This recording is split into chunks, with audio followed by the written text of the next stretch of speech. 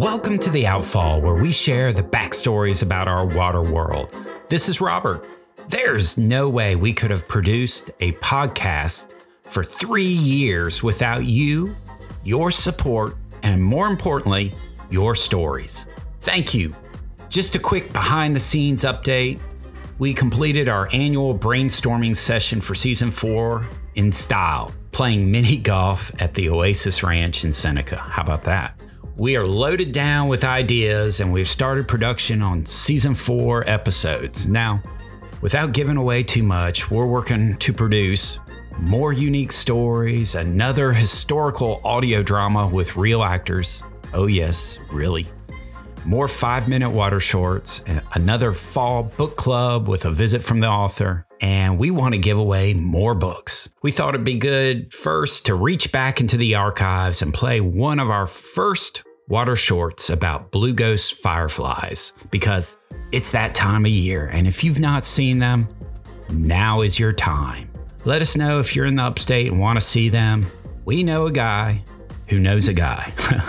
Enjoy. We'll see you in mid-May with Season 4.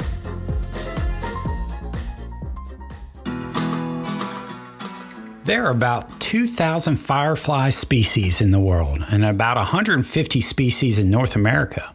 At least 22 species are known to occur right here in South Carolina. Common firefly names remind me now of all the new craft beer names, all crazy. You have the Northern Ablaze Flash Train, the Twilight Bush Baby, the Sidewinder, the Slow Blues, the Black Bordered Elf, the Texas Hookers, and finally, you have the Heebie-Jeebies. The older I've gotten, the less I've noticed about fireflies. I suppose I'm not outside at dusk as much, and my mind is usually occupied on other things. This changed a couple weeks ago. A coworker told me about seeing blue ghost fireflies in his own backyard. At that moment, I knew I needed to see them.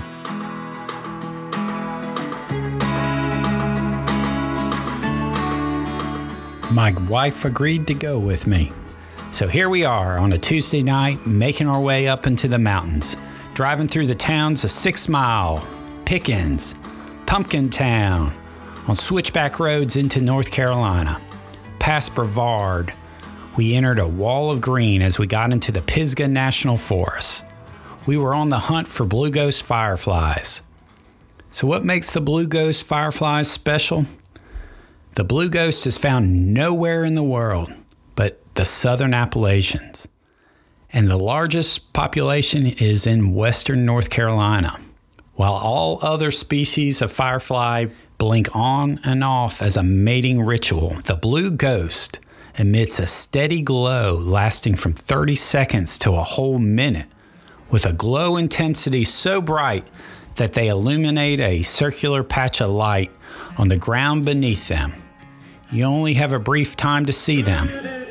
You can only see them from late May to early June when the males are looking for the females. As the sun sinks low in the western sky and the blanket of darkness shrouds the mountainsides and the deep forest coves and the valleys below, there's a sight to be witnessed if you know where to go. Get ready for the nights of the blue ghost. Phalcis reticulata, or blue ghosts, are the size of the grains of rice. Only the males can fly.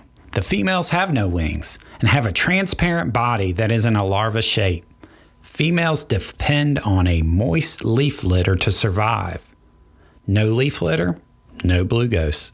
She dries out very easily, which makes it hard for them to recolonize if a forest is ever cleared or developed.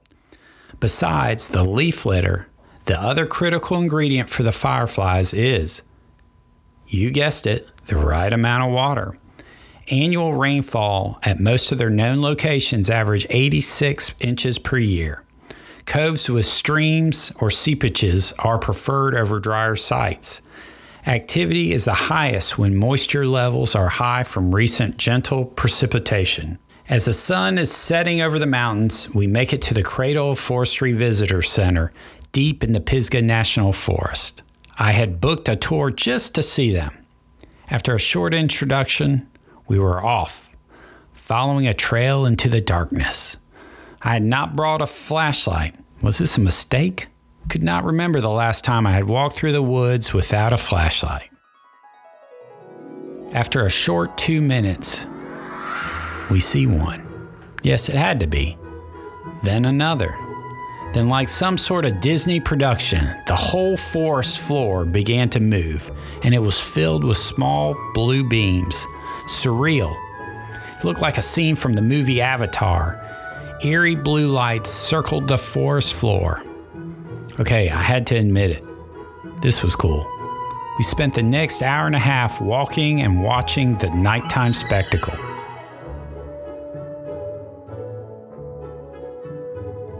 Blue ghosts inhabit the hidden edge of our natural water world and remind us there's still a mystery and wonder out there.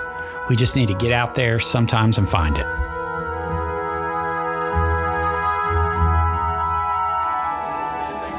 To be witnessed if you know where to go, get ready for the night's